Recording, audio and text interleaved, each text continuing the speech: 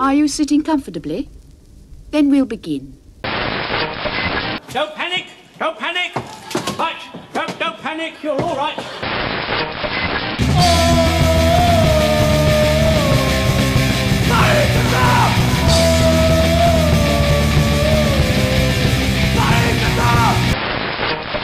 It's 2 games gone. We've lost 2 games of football. There's no need to panic whatsoever. We've got 30 plus odd games left. It's a long season, as we say.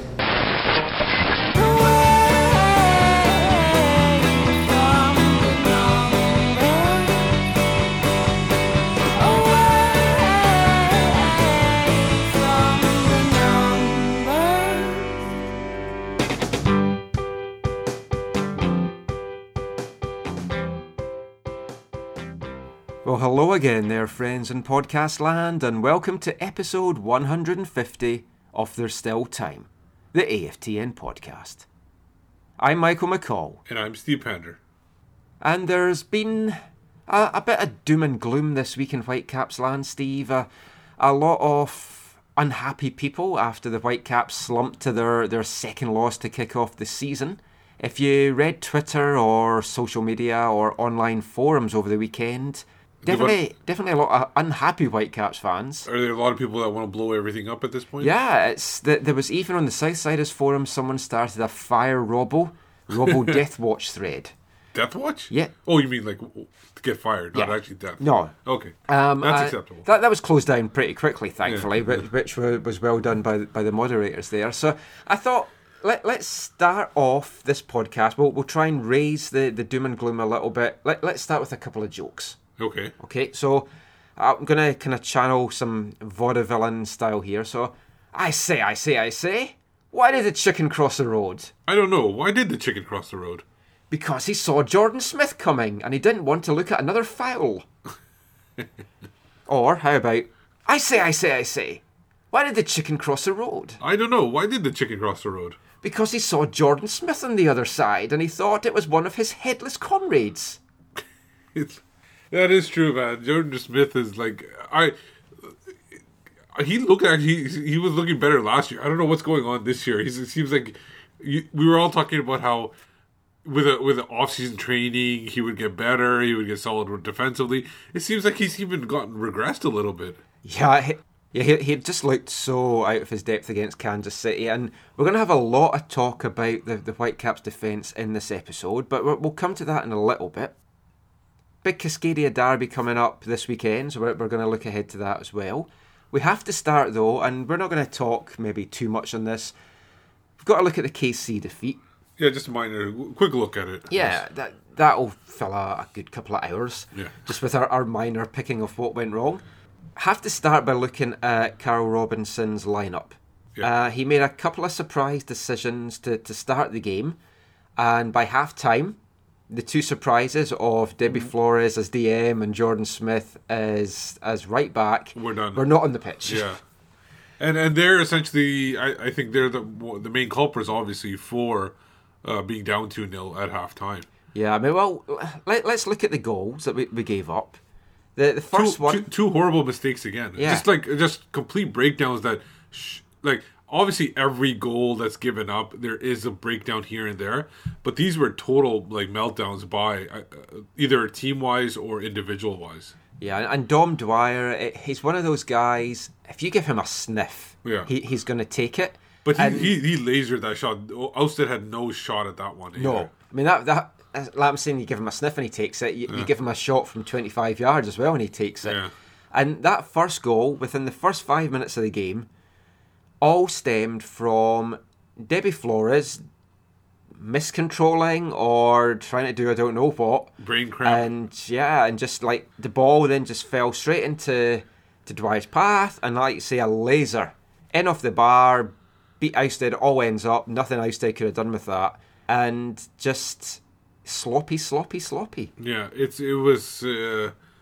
the thing is, like you were talking about surprise. I honestly, last game, I thought Keon Rose played well. He came off early too, and that was obviously because they were trying to get back into the game. But I thought he did well in the game, so I could somewhat understand Fraser Aird But I totally did not see Kiyan's Froze coming. I thought they would stay a little bit, get continuity. It was a big surprise for me. I thought we might actually have seen Froze play like on the right wing, right midfield, and we'd have Pedro dropping back a little bit deeper like he did when they were experimenting down in Portland. But then when you saw that Flores was starting, and Flores did have a good pre-season. Yeah. But that's pre-season. And the games that he was playing, he wasn't playing against full-strength opposition. Full strength and sometimes not even MLS competition. Yeah. So it's easy to shine it in games like that, and pre-season counts for very little when everyone's still trying to find their fitness. And he just looks struggling there. And we're needing a guy beside Laba that's solid. And we'll talk about Andrew Jacobson coming in later on in the show. But I mean, Laba as well is kind of struggling a little bit just now. He missed a week of training for the birth of his baby. Yeah. He doesn't look up to the standard that we expect from him and that we're used from him. And if I'm not mistaken, the kid's back in Argentina still, right? Yeah, so it's not that he's got sleepless nights. He doesn't have sleepless nights, but when you're away from a kid, it's your firstborn, and you're away from it and you're finding out information stuff, it kind of gets you off your game too. Well, I mean, as you know, with having two kids ruin everything. They do. And hopefully it hasn't ruined Laba for too long. Laba's a guy that we're needing to be strong, get the tackles in, and be that rock in front of the back four, especially when the back four are struggling, especially when the back four can't seem to mark up. Yeah. And that brings us to the second goal, where if you look at a freeze frame off the goal, as the ball comes across, there's 4 unmarked KC players. Yeah, Jordan Smith was outside the box at this point, I think, somewhere. Or just I think he was outside the box the whole game. And then, so he was just, he had followed somebody, I don't remember the player, followed somebody outside the box and tried to do a really dangerous tackle, which if he had made connection, he would have been sent off at that point. And the ball got over to the other side of the box, the right side, or Kansas City's right side, got crossed back over, and then Dom Dwyer was all open. Waston had an issue there too, because he was basically in the middle. He didn't notice or didn't know that Jordan Smith had left, so he didn't even know Dom Dwyer probably was all open. But there was just a lack of communication and lack of fundamental defending there. It was a lovely move by KC. You've got to give them credit for that. And I mean, Dwyer is going to bury those chances all day long. He's easy slotting home under Ousted. Yeah. But to have that much space and to have the defence just looked all at sea. I don't know what's up with him. Kendall Waston. We're going to hear me asking Robbo about this in a little bit, but Kendall Waston as well looks a step off the player that we saw last year. And it's early going. It's like, no need to panic. But Waston does look one of the key guys that's not on the top of his game. And a question which I posed to Carol, which, as I said, we'll hear in a little bit, was, is he playing scared? Have the referees got into his head? After picking up the booking in the first game against Montreal, is he frightened to go into tackles? Is it playing on his mind that if he goes in hard that he's going to get bookings? Maybe, but that isn't excusing the fact that he's not marking up. No, he's not marking up. And also, you were talking about the Montreal game. He gave, I think, that game in the preseason against Chicago, where he gave up that penalty early on. That really, because that was just like almost like bumping into somebody. Yeah. There was very little contact there, but they called the penalty on that one too. And that was similar, that call against Chicago was similar to what was happening to him last season too, a lot. Where if he was just making any kind of contact and the player went down, he would get called for either booked or a penalty. And you have to think something like that is going to start to play in his mind a bit. Yeah, for sure. He's going to second guess himself. He's going to wonder, should I jump in here? What's going to happen? Because he doesn't want to get suspended. He doesn't want to. He doesn't want to give up penalties for his team. So obviously that is going to. He's probably. I think he's trying to play the finesse center back role, and that's not really his game. No. And the Whitecaps half 2 down after 41 minutes. Could it get any worse? Well, I don't know if it actually did get worse because we lost the weakest link in Jordan Smith. Yeah. Right in the stroke of half-time.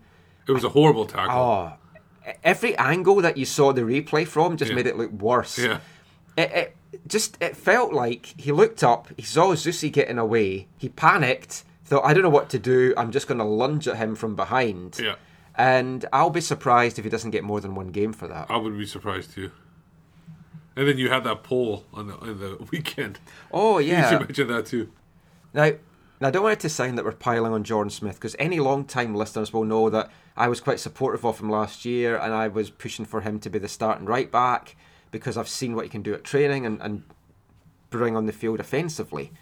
Defensively, though, he is a bomb scare. Yeah. And You say you don't want to pile on him, but you open the floodgates to pile on him with this question. Yes, and to be fair, Darren Mattix has moved on. And we'll talk about that in a bit. And we obviously need a new pipping boy, and I think that could be Jordan Smith. But anyway, the poll which we posed on Twitter was, should Jordan Smith be the Whitecaps starting right back, a backup, or right back on a plane home to Costa Rica? So 2% of the people, 195 people voted. 2% of those voting said that he should be the starting right back. Have a feeling that might be fans of other teams that were voting for that. Or Jordan Smith. Oh, yeah, or Jordan Smith and his Kendall family. Waston. But we've got a lot of Ticos that follow our Twitter account, so it could be that as well. 29% wanted him to be a backup to Fraser Aird. 14% wanted him to be a backup to a new right back. And 55% wanted him right back on a plane home to Costa Rica. Yeah, that's pretty. And how many people voted? Like 200 or so? 195. 195, just under 200. Yeah, so, I mean, over 100 folk want him to go back to Costa Rica. I think that could be our Trump 2016 supporters, though, that were maybe taking part in that.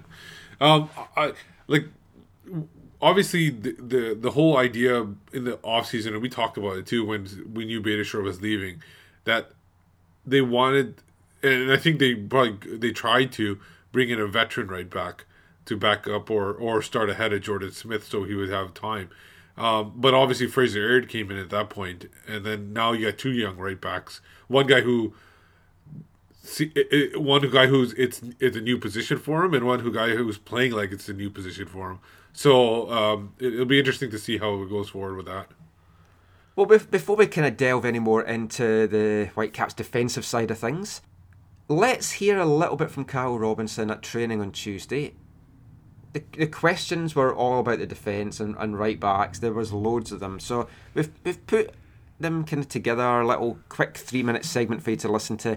Just Robbo talking about how he feels the defence is playing, what's gone wrong, the faith that he has in his right backs. Is he going to pull the trigger and try and bring somebody new in? And talking about just what you said there, Steve, about how he would have loved to have brought in an experienced right back, but he just couldn't get the deal done. So let's hear now from Kyle Robinson. Is part of the problem, the concern, is sort of how the losses have come, not so much the losses, 2 losses, but it's how they've come about with defensive lapses. It's disappointing, as I said. You don't like losing any game of football, but when you do it and you help the other team win from your defensive lapses, then it's probably more disappointing, yes. You let Stephen Beitashour go last year. It seems like there's a glaring issue on that right back spot. Are there concerns moving forward with that position right now? Well, I think everyone knows within the league that you have to make sacrifices at some point. We had to do it for a cap perspective. Sadly, we had to lose Stephen, and I wish Stephen good luck in Toronto. But we've brought in 2 players in Fraser and Jordan here that we've got to continue to work with. It's not one individual that's going to affect it. It's going to be a collective team effort, and that's what we'll have to do. But it's about making players better and getting back to work, and that's all we can do. Are you willing to be patient then with those two, considering that they're younger, less experienced? They are younger, yeah. Listen, if I could sign an experienced player back, when Stephen went, then I would have. I couldn't. I wasn't able to, so I brought in these 2 young boys, and we'll continue to work with them. Obviously, a lot of focus on the defence, but is it maybe an element as well that the players in front of them in the DM role, they're not on the top of their game, so it's putting more pressure on the defence? Yeah, whenever you lose a game, it's easy to analyse a certain individual that maybe some people don't like or are missing. But I think it's a collective effort, I really do, because in the first 2 games we've had defensive lapses, and that goes from our goalkeeper all the way through to our forwards. We haven't taken our chances when we should have, and we probably haven't been on top of our game as much as we would have liked. So whether it's the defenders, the right back, the left back, the defensive players, or the forwards, we can all be better. And Kendall Waston as well, he's not had as solid a start. Is it maybe an element as well that the referees have maybe got in his head a little bit and he's scared to go in for the tackles that he has? I don't know. I think Kendall's done okay in the first 2 games, but it's a physical game. I say it's about tackling, and we saw that on Saturday in KC. There was a lot of tackles that were, stopped and free kicks given and fouls given, and there was others that weren't. But like I said, that's not my job. My job's to try and pick the team to win games of football. So I'll pass on that one. The international rosters are announced this week. Do you have any concerns that you might be missing Jordan Smith, Fraser Aird and Tim Parker for the right back role? Yes. Yeah. I'll wait. I'll turn my phone off. Maybe I won't get one then. No, there's always concerns, but unfortunately, that's the world we live in. International players are usually the better players because they're wanted by their countries, and we've got a number of international players in there, so we'll have to deal with it. We will deal with it, but it'll give someone else a chance. If all 3 were away, yeah. Do you have another right back, or would that maybe look at tinkering the formation? You can come and play right back for us. Won't be. No, listen, it probably would be a tinker of the formation to put players in the best spots that they're most suited to perform at those levels. So it probably would be, yeah. So Robbo there talking about the defence and the Whitecaps right back situation. So looking at how things have kind of shaped up for the first 2 games, we talked about the surprise of Flores being in the team and the disaster of Smith being in the team, but I mean, were you really surprised that he pulled Aird so quickly, or do you think it was the plan all along to let them play a game each and see how it went? It could have been a plan all along. I wouldn't have doubted that. Although we were talking about Aird had totally cleanly won the opening, the starting spot at right back during the preseason. We thought it was like a clear victory, and obviously he had a difficult. But if you look at it, he had definitely had it was difficult the first half for him, especially going up against Piatti. The second half, I thought he bounced back and actually played better. And when he came back on in the second half for Jordan Smith, but to replace him on the back line, I thought he played solid there too. I thought he was all right. So in actuality, out of the 3 halves he's played, only one has been iffy, and that was only a couple plays here and there. And I think going forward, as it stands right now, Robbo doesn't have any other options. He could look at Tim Parker possibly playing at right back. But then you would bring Khan in, and is Khan ready to play? Yeah, I mean, because Dean's gone too right now. Khan's been training off to the side. So I don't think he's totally ready to go. And as you say, Dean's injured. Cole Seiler is fit to go.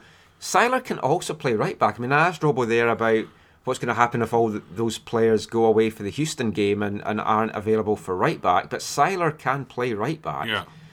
I also don't think all 3 players are going to get their international call-ups. Okay. Parker, he's going to be away with the US under-23s in that crucial Olympic qualifier against Colombia. I can see Jordan Smith also going away with Costa Rica. He might be suspended for 2 games anyway. That might get extended. We'll find out tomorrow, on Thursday. Fraser Aird, I just don't think he's going to get called up for Canada. He was almost like the last person called up against in the previous qualifying, I think. Flora was at that opening game against Montreal, so I don't think he did himself any favours in that game. So I think we won't see Aird called up, but I think the other 2 might be away. And then we're also going to be losing Kendall Waston as well. Yeah. So we're going to be really, really short at the back for that Houston game. We need Ka healthy by then. We need Ka healthy, we need Seiler looking good, and no more injuries between now and then. The only other option is if Sam doesn't get called up, that you put Sam on the left side, and if Sam doesn't get called up and Jordan does, then maybe put Sam on the left and put Jordan on the right side, because they tried it before, and that might work too. I think the Canada will, like, if Robbo talks to them, I'm not sure how good a relationship they have. Maybe they will only take one of the 2 and not both of them. Because neither of them is going to be playing in the games against Mexico. Or at least not starting. Sam could come on possibly as a sub, but it's unlikely that you have to think that they're going to be playing either of them. With the I think they'll go with a Canada's veteran. I think they go with the veteran players at the back on this one. And we're talking about Jordan there, the good Jordan. Yeah. I think that's how we'll start to refer to him. Good Jordan, bad Jordan. So Jordan Harvey against KC. I mean, we've talked about the defence and everything that was lacking. he was my man of the match. Yeah, I which think a is lot kind of people terrifying in itself because your left back that's in a defence that's given up 2 goals is your man of the match. Yeah, but I think he played solid. I think you're not the only one to name him man of the match. I think it was a lot of people's man of the match, just because they really had nothing going forward anyways. So, I mean, Harvey did well, and having that veteran presence on the back line is obviously crucial now because Parker's done okay, Waston's done okay, and you've got what happens in the right back position going forward. Now, there is a possibility that Robinson could maybe bring in another player, another right back. The squad just now is officially at its complement of 28. Yeah. But I believe Marco Carducci is going to be going on a season-long loan, probably to Europe. Scandinavia is the place to watch there. So that's going to free up another roster spot. And I asked Robbo, is there a possibility? Well, actually, Robbo at training yesterday for the scrums kept us waiting for about a good 20 to 30 minutes. And when he eventually came out, he made a joke and was apologising. And I just said, I thought you were possibly on the phone trying to get us a new right back. And the look that he gave me, and you can just see it at the start of the video that's up on the Cap site, it's a look of, yeah, that is actually what I was just doing. I was on the phone there.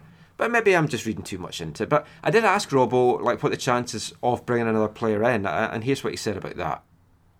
Your squad's at the full complement just now, 28. Do you see you being busy before the summer, or are you happy with it? Maybe we have got room for one more if we want, if we would like, and it's something we'll look at. But I've got a good group of players in there that I'm happy with, and if I can add to it, then maybe I'll look at it. If I can't, then I'll wait patiently till the summer.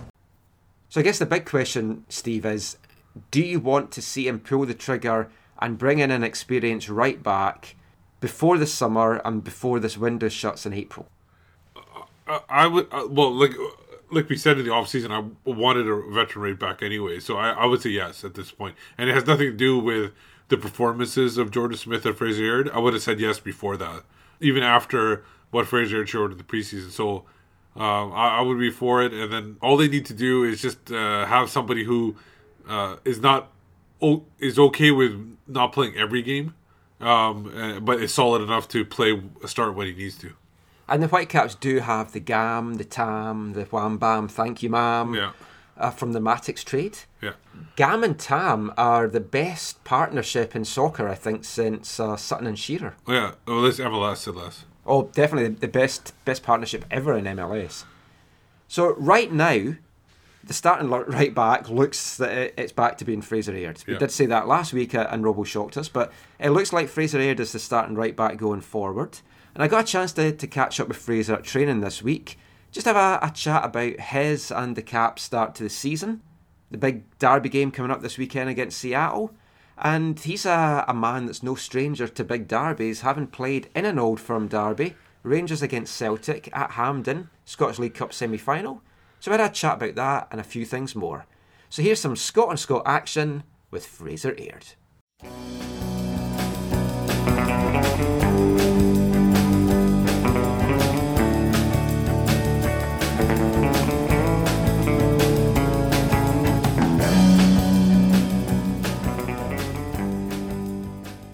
So, Fraser, thanks for joining us. First thing to really ask you, really good pre-season for yourself and the team, but the actual start to the season's probably not been what you were hoping for. Yeah, obviously, boys worked really hard in pre-season. We had a few good results, but at the end of the day, it was pre-season. We need to carry that on into the real season. We haven't picked up any points yet, not the start that we obviously wanted. But we can still take positives out of the last 2 games. I thought we'd done really well in the second half. At Kansas, we gave ourselves a mountain to climb, and it was obviously too hard to climb in the second half for us. We got 1 goal back, we just couldn't get the second. But I think we need to show that urgency and that desire like we did in the second half at the start of the games. And I think that we'll be successful. And I know we will be successful because we have too good of a team not to be. They done really well last year. The Gaffers added a lot of talent this year, and we just kind of need to find the right formula and put it all together and find the form that we had in pre-season. But I know we'll get there. The defence, it's kind of had a bit of a torrid time, but it's not just been the defence's fault. Like, some of the tracking back from the midfield's not been there. Is that like one of the key things that you feel the team's needing to work on now, just moving forward? I don't think you can blame it on the defence, to be honest. It's a team game. If the strikers aren't scoring, the midfielders aren't passing the ball or not defending, defenders aren't doing the job, it's a team game. There might be individual mistakes in there, but that happens in football. Everyone's going to make mistakes. But I think can't just blame it on the defence. It's a team as a whole. Everyone needs to take responsibility and everyone needs to step up and be a little bit better.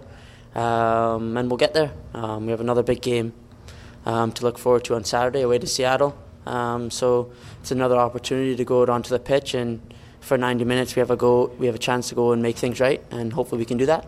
You've had a game and a half in MLS. How have you found the league? I mean, compared to what you were playing, obviously you started with Rangers in the lower leagues, and then you're in the Championship last season and at the start of this season. How have you found, like, is it a big jump from what you've been playing to MLS level? I wouldn't say it's a big jump. It's football at the end of the day. There's a lot of good players that play in the Championship in Scotland, playing at one of the biggest clubs in the world. There's pressure on you all the time to play, and I've found that there's a lot of pressure here to play, so I would say it's kind of the same. But no, I've been out for a while. I haven't really played as much as I wanted to last little while, so getting games under my belt, getting minutes under my belt, that's the main thing right now, and I'm sure I'll find my form. I still have a lot more to give, and I think our team has a lot more to give, but we'll get there. It'll take time, but as I said, we have another chance, another 90 minutes on Saturday to go and get points on the board, which we need to start doing. The first game against Montreal, you put your hand up at halftime. I think you earned a lot of admiration from folk for doing that, because it's a tough thing to do. But the second half, you came out and you seemed to be a lot more comfortable. That first half, was it just a little bit nerves as well, or just kind of finding your feet in a new environment? A little bit of both. I thought first half we were maybe a little bit too deep. It's the first game in the MLS for the team. The home opener, there's always going to be a little bit of nerves. I think if someone says they're not nervous before a game, then they're lying, because I think everyone has a bit of nerves. But with that, and I don't think we played as well. And we came out second half, we played a lot better. We got on the ball a lot more. A few good crosses in the box from me, got into forward areas where I'm a lot better. But I think all in all, it was just a poor or slower start to the game than we'd wished. In second half, we came out a bit better. And then the game against Kansas, second half, I got a few balls into the box, got forward a little bit better. But no, I think just finding that when to go, when to stay back, when to defend, when to attack. I think the more games I play in the way that Robbo wants me to play, the more games under my belt, the better I'll be, you know. But as for the first goal, maybe I should have done better, but I think there was a few mistakes leading up to it. I personally just put my hand up and said that it was my fault, because I thought that I could have done a lot better, but I'm sure there's a lot of other boys in there that could probably have done a lot better too for the goal. But at the end of the day, it was a great solo goal and took the goal well. And you've made the transition from playing right wing, right midfield to right back. How big a change to your game do you have to make for that? Is it quite easy to slot into it, or is it quite a hard adjustment to make because you're having to defend more than you were?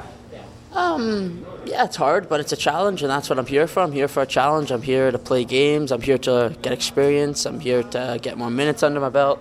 And the only way I'm going to do that is playing. You can train as much as you want, but it's totally different when you get into a game. You need to do different things. You need to think on the spot. It's a lot harder. But no, it's difficult, but I'm here. I'm looking forward to the challenge. I know I'll get better. The more games I play, the better I'll get. But it'll just come with experience. Talking of big games, big game, as you mentioned, this weekend down in Seattle. It's going to be tens of thousands of folk down there. You're used to the big environments, you're used to the derby games. You played in the Scottish League Cup semi-final against Celtic. How was that experience to actually play in an Old Firm derby as a die-hard, lifelong Rangers fan, to actually play against Celtic in one of those games? Yeah, obviously it was a dream come true for me. Obviously playing against the rivals Celtic. Growing up a massive Rangers fan, obviously it was big for me and my family. When I die, I could probably say that I've played in one of them. Not the result we wanted, obviously, but at least I could tell my kids and my grandkids that I've played in a Old Firm derby. But at the end of the day, it's just another big game of football. It's 11 on the park. We need to go out and prove ourselves again this weekend. It's another big game for us, and I think that's what we need right now. We need a big game, go out and get a big result, and maybe lift the spirits a little bit in the change room, because I know that we can do if we can show what we've been showing in training and the pre-season games, then I know we can go down there and get a result. So a big game, maybe that's good for us. Actually, David Ousted had said something like that after the game on Saturday. It might be the kind of game that's going to spur the team on.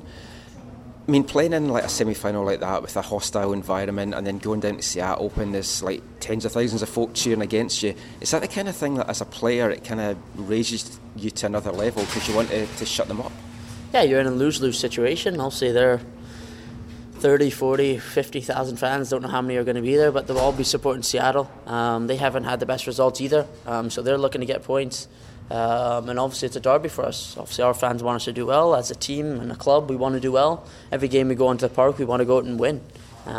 If you're a football player, every game you want to win. So we go down there confident, and as I said, it's 11v11 on the park in 90 minutes to go and prove ourselves and get our season up and running.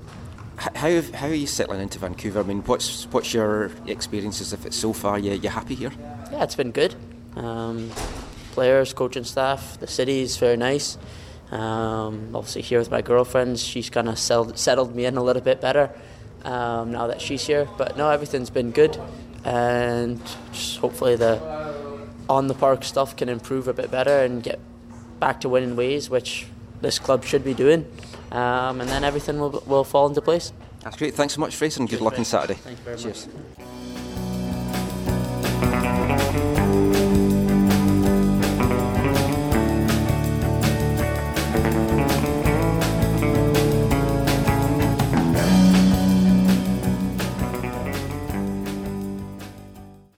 So Fraser Aird there talking about life at the Whitecaps and derby days.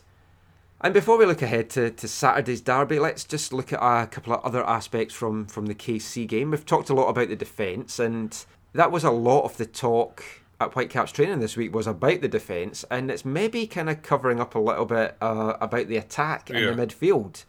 As Fraser Aird said there, you heard him saying that he doesn't feel that all the blame can be put in the defence, that there's other aspects of the team that aren't performing. Yeah. And you look at the goal side, yes, the Whitecaps have scored 3 goals. None of them are from open play. 3 goals from set pieces. Exactly. A penalty, corner, and free kick. Yeah. Which is great, because that's where they were struggling last year, was to actually score from. Well, they were struggling from everywhere to score from last year. True. But yeah, you're right on that. The open play goals, obviously Rivero banged one off the crossbar in the first game. There were other couple opportunities inside the box where they just couldn't connect on. And then I thought the Kansas City game, speaking about that one, I think it was a great chance that Kakuta Mande had coming down on that. He basically beat the offside trap. Got the ball. Which I still don't know how he did. No, I think it was a little offside, but he beat it, well, according to the linesman. Got the ball. He controlled it. It was completely under control. But then the keeper raced out to challenge him, and the angle he was on, if he had just followed that line, he would have easily rounded the goalkeeper, and he would have had an open net to do it. But instead, he shot it directly at a keeper charging him, and spread out as wide as possible. And he couldn't get it by him. And it's not the first time that we've seen him do that either, which is the frustrating aspect of his game. We know he's got the skill, we know he can finish, we know he's great, but it's as if when he's 1-on-1, his mind's going too much. He's caught in two minds as to what to do. And he just wants to do the first thing that comes to him. Yeah, and question I would pose to you is, what was worse, that miss against Kansas City 1-on-1, or the miss last year against San Jose 1-on-1? In my opinion, I think this one was worse, only because I think the San Jose one was when he was, it was Chichera with him or something, and all he just sat there. That's right? Yeah. Yeah. So I remember that one because he essentially just had his head down there, and who knows if you even saw the little guy. He might have been blocked off or something like that.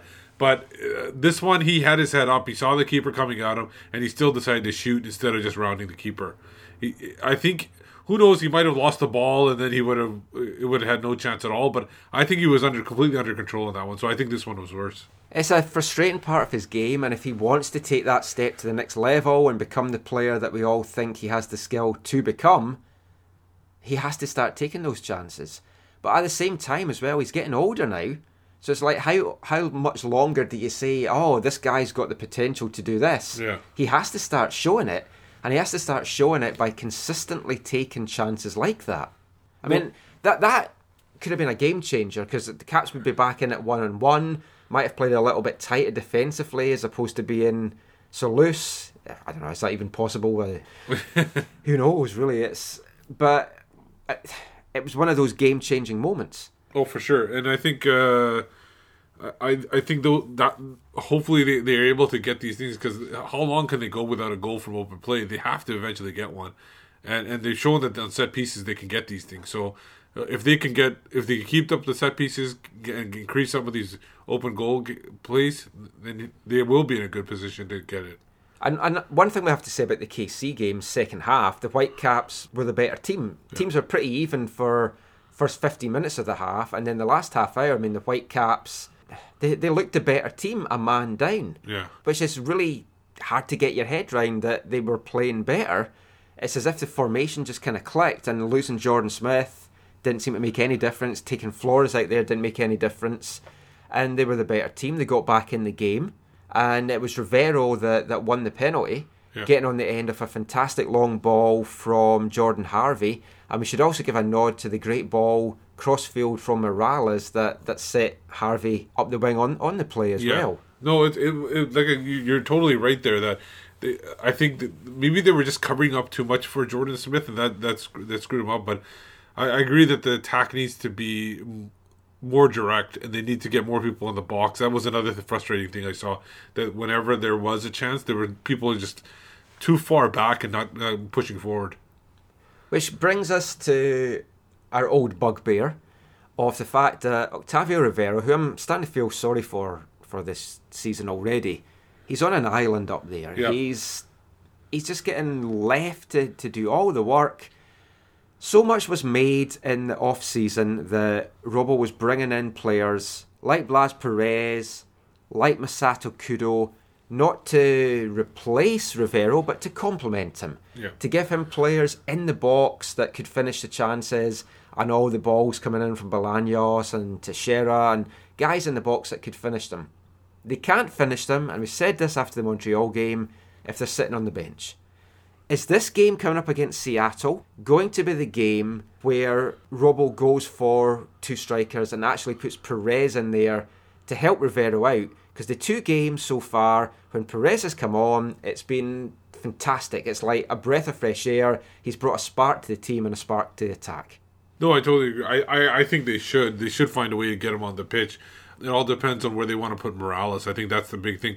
Morales, even when he plays up top, he doesn't seem like he wants to venture forward. He doesn't want anything to do with those center backs or holding midfielders that are physical on him and everything like that. I think that's gotten a little bit in his head. And the wingers seem to play very, like, a bit too wide, and they need to narrow their attack as well. I think they need to. I like what Kakuta, like we talk about Kakuta's miss, but I like what he did there, where he attacked the middle of the pitch, and that's what they need to do more of. And talking about Morales, this was some good discussion that we had on Twitter on Saturday night after the game. Look at the Whitecaps DPs. Pedro Morales, Octavio Rivero, Matias Laba. They're three DPs that individually they can all have flashes of brilliance. For me, Laba was the best of them last year, because Pedro obviously had so many injuries and was in and out of the team. And Octavio had the great start and then kind of fizzled out goal-scoring wise towards the end. But you look at the three DPs, the guys that a team has spent the extra money on, the guys that are meant to be the difference makers. And those are three guys that don't really strike fear, I don't think, into other MLS teams anymore. No, and they're all, like, Octavio Rivero is obviously he's a dangerous young striker, but that's the thing, he's young. He's a prospect. But our team's thinking about him, first of all, we'll talk about him. It's like, our team's thinking about him, he can't score. It's like, he does a lot of hard work, but he's not putting the ball in the net. The thing. He's not a threat. He's not a threat. And then a guy like Pedro Morales is, you have a player like him, they know, I think the book is out on him. And if they get physical with him, he tends to switch off, or he's not as effective as he wants to be, and he'll I think fall back. That. And then Laba, although, like you said, he was our best DP last year, but he's a holding midfielder who's not going to provide much in the attack. Yeah. Once in a while, yes, he'll get a goal, but he's not a playmaker. He's more of like almost like in American football terms, he's a free safety where he's just attacking people as they come down. I mean, he's not your sexy DP. He's No, not the guy that's they're not. that's going to stand out. No. And also, Laba does have weaknesses in his games that sometimes his challenges are a bit reckless. Yeah. Sometimes he just kind of casually saunters back into his position when he's caught upfield. And all three of them, I think teams look at the Whitecaps, and because there's not a big name, and folk will know that I don't care whether we have a big name or not. I just want effective players. I don't care where they come from. But these are three guys that aren't striking fear into anyone just now. And you look at really the whole Whitecaps team, is there anyone on that squad, Kekuta Mane on his day? Yeah, I think that right there you named the only guy. Yeah, it's like there's nobody that you're going to look at and teams are going to be like quaking in their boots. No, I think Kekuta is, and I remember the game against Portland at BC Place last year in the playoffs. Kekuta goes out with the injury, and basically Portland they feel like they won the game at that point. Teams will see that, and teams will know that, and it doesn't have to be DPs. It's just like, I mean, you look at other teams. Yeah, Caleb Porter has said that in the post game. Like when we talked to him, he goes, when Kekuta went out and was subbed off, essentially they were able to adjust things where they didn't need to do stuff as much defensively, and they were able to do more in the attack.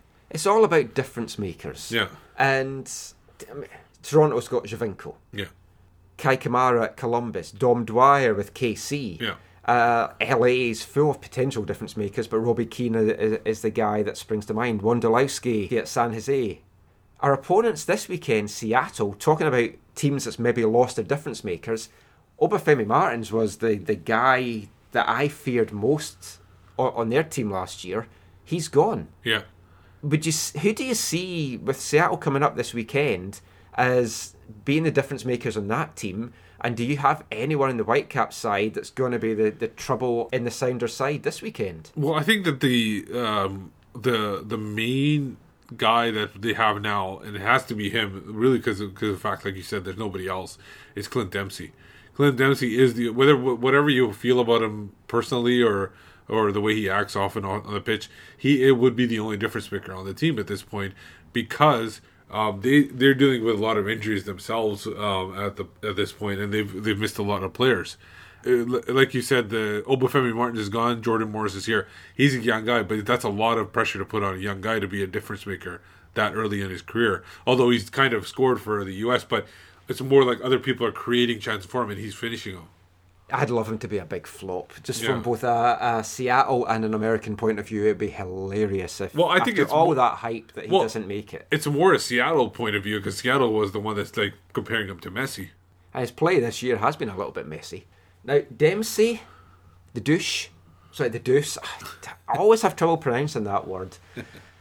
The way that Seattle have been lining up for their first two games, and we should say it's the battle of the 0-pointers this weekend. Yeah. Someone's O must surely go, although it could be a draw and then they're both there. But I mean, for years I've been saying Seattle Sounders are pointless, and they're proving that this year. It's like so no change there.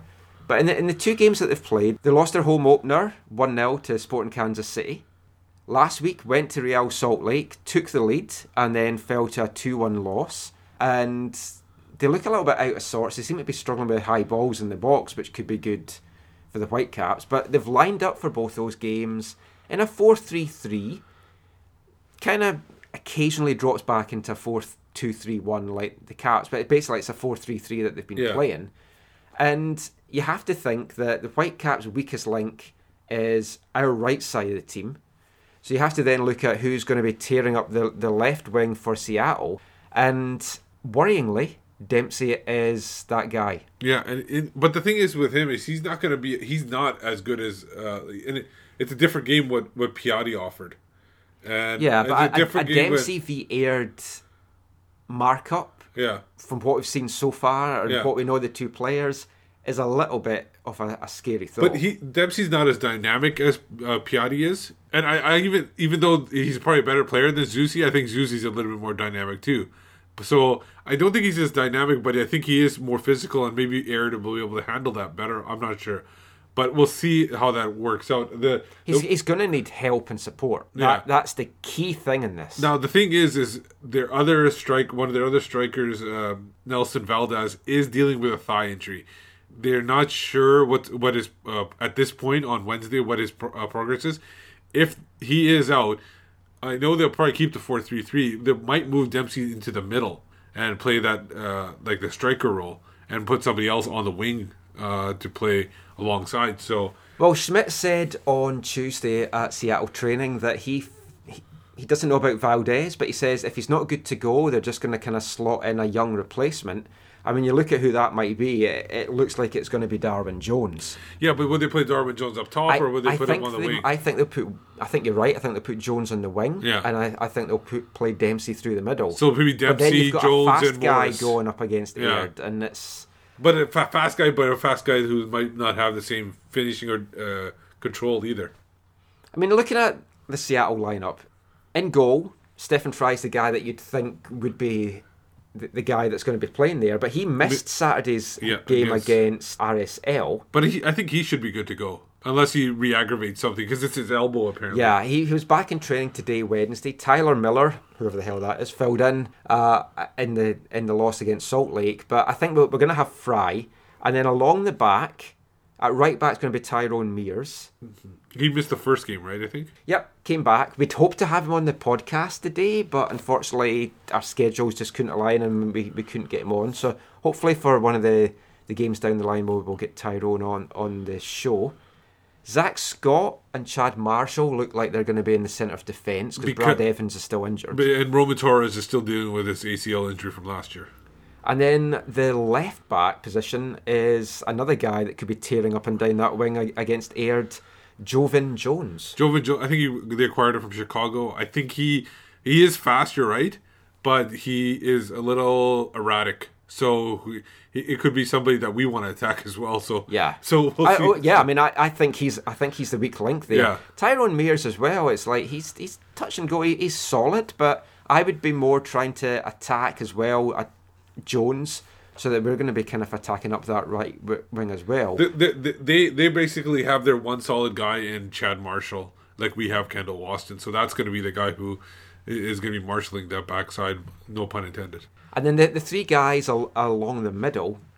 So we're going to have Even Shits in the middle, and there's going to be Alonso beside him. Yeah. And then last week in the game against Salt Lake, Eric Freiberg came in, having missed the first game. Yeah. And he got injured. It's an MCL tear, apparently, a strain, they're saying on the website. So it looks as if you're going to have Christian Roldan come back in. He played in the first game against Sporting KC. So he's another guy that's inexperienced and another guy that the Whitecaps might hope to exploit, especially if he slots in on the left side, which it looks like he's going to do. One thing about Seattle, the big difference is I think the bench, especially their depth they have throughout the lineup, is very young, and they've lost a lot of veteran depth. And I think that's gonna, especially with injuries like they're suffering through right now, that's gonna affect them down the road as well. And I think they're kind of like on the same level of Vancouver, where Vancouver's got they got a lot of veterans in the starting lineup, but their depth is really young. Yeah, the Seattle bench is going to be really weak this weekend, which is going to hopefully help the Whitecaps. But ultimately, the Whitecaps have to get the job done. Yeah. And who do you see being in the lineup this week for it? I mean, I can't see Robbo switching too much from the 4-2-3-1, but I do want to see Perez somewhere in the mix. So are we going to kind of see a lineup similar to what he put out in the last preseason friendly against Minnesota, where you've got Morales coming back deep beside Laba, or are we going to see Jacobson slot in there? I think putting Jacobson in there might be a little too early. I think he showed up on Tuesday or Wednesday. Yeah, he said he's had a full preseason behind him, but he's obviously had these couple of weeks where he's not been training or playing. What I would like to see is in the back, obviously Parker and Waston in the middle, Aird on the right side, Harvey on the left side. That's obvious. Yeah, that's like given. I would like to see Adekubi in the lineup, but I don't see that happening because of the fact that Harvey has played probably the best, and you don't want to take that out. And then the two holding guys, if they're going to stay with a 4-2-3-1, which is like it's kind of obvious at this point that they're going to do that. The two guys back there, I would still go with Laba and Froze. I would not put Morales back there. What I'd like to see up top, I know you want to see Perez in the lineup. I'm okay with them not doing it again this week.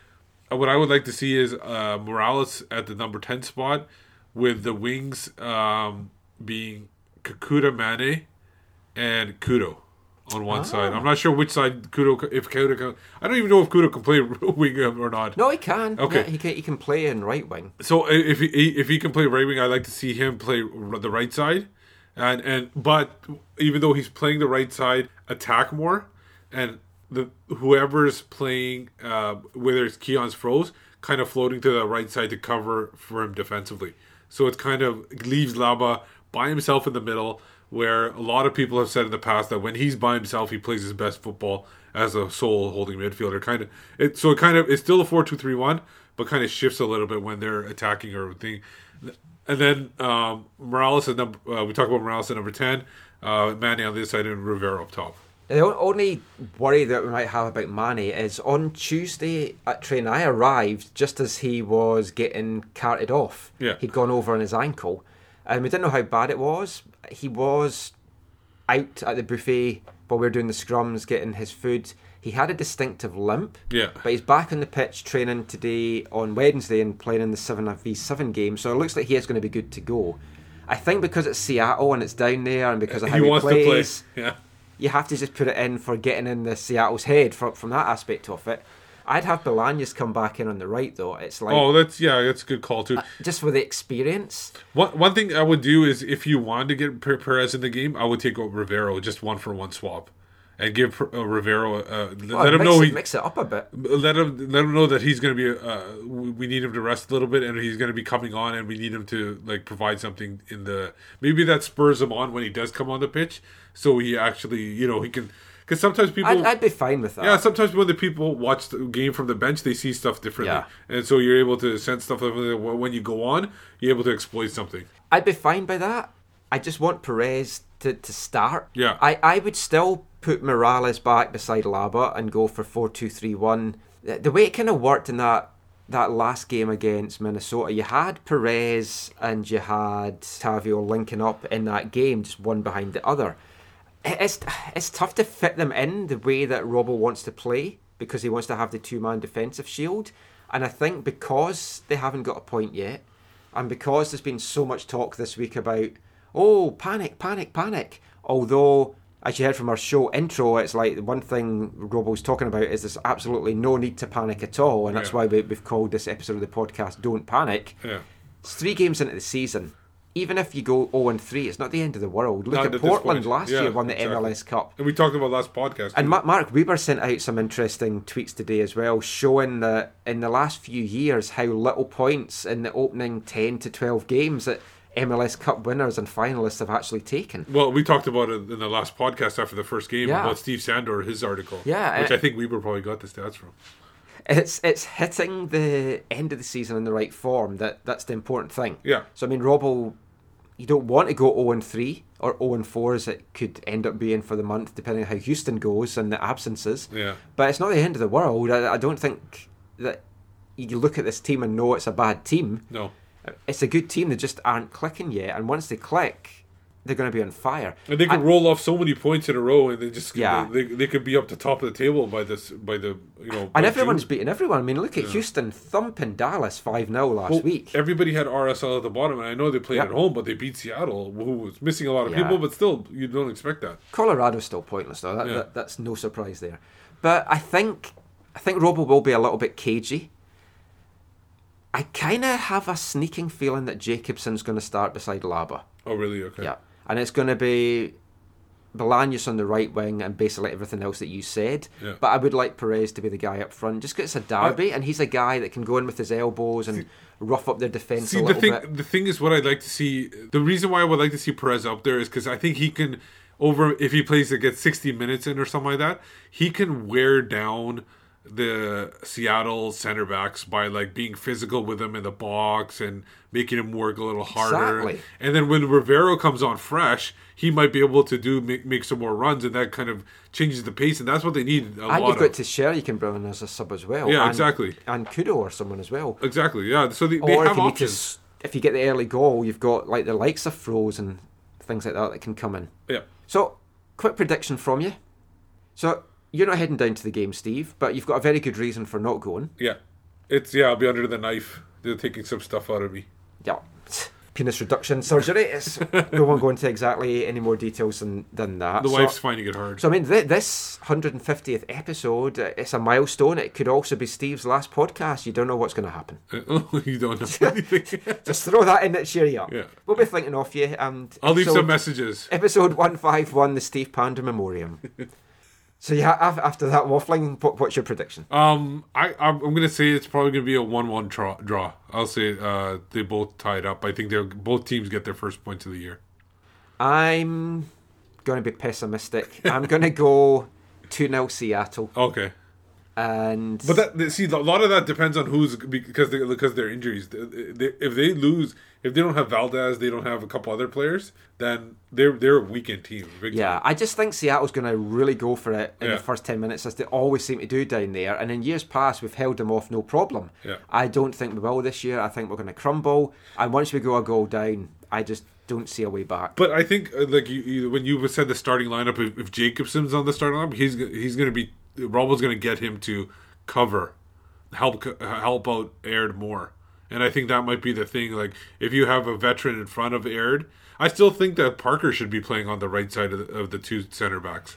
I think Parker's solid enough where he can cover for Aird. And he's played right back. So yeah, I'd like that. So I think those two things, I think that will help the team out big time. I think you're right. They will go for 10 minutes, and I think they will hold them off during those 10 minutes. I also see Aird getting at least a booking. And what can we make it 3 games and 3 red cards? Admittedly, Bolaños's was after the fact, game, but can we go 3 for 3?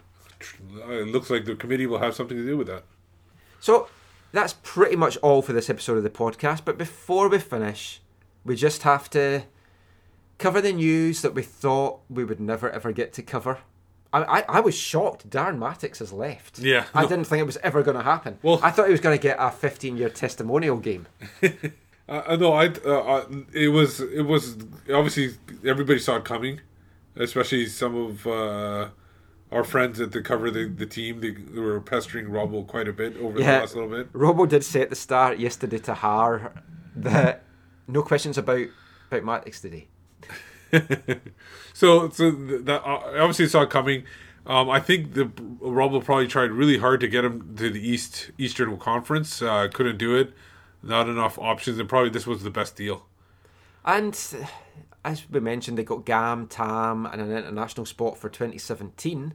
I think one expires this year too, so it'll make up for that one. So I mean, it's a pretty good return, and you're getting a horrendous amount of salary off your books. And the sell-on fees for a guy too, that's right? going to play. Oh yeah, and the sell-on fee, so which I believe Portland didn't mention in their press release. Yeah. That was part of the deal. So they've essentially got 2 guys, Mattix and Kofi. If they ever go overseas to like a China or Europe or something like that, they will get money for them. Which is a great bit of business, and it's not a big loss. Of course, the question everyone wants to know, is he going to come back and be a danger to the Whitecaps net, or is he going to come back and be a danger to the Whitecaps pigeons? Or the fans, or the advertising boards.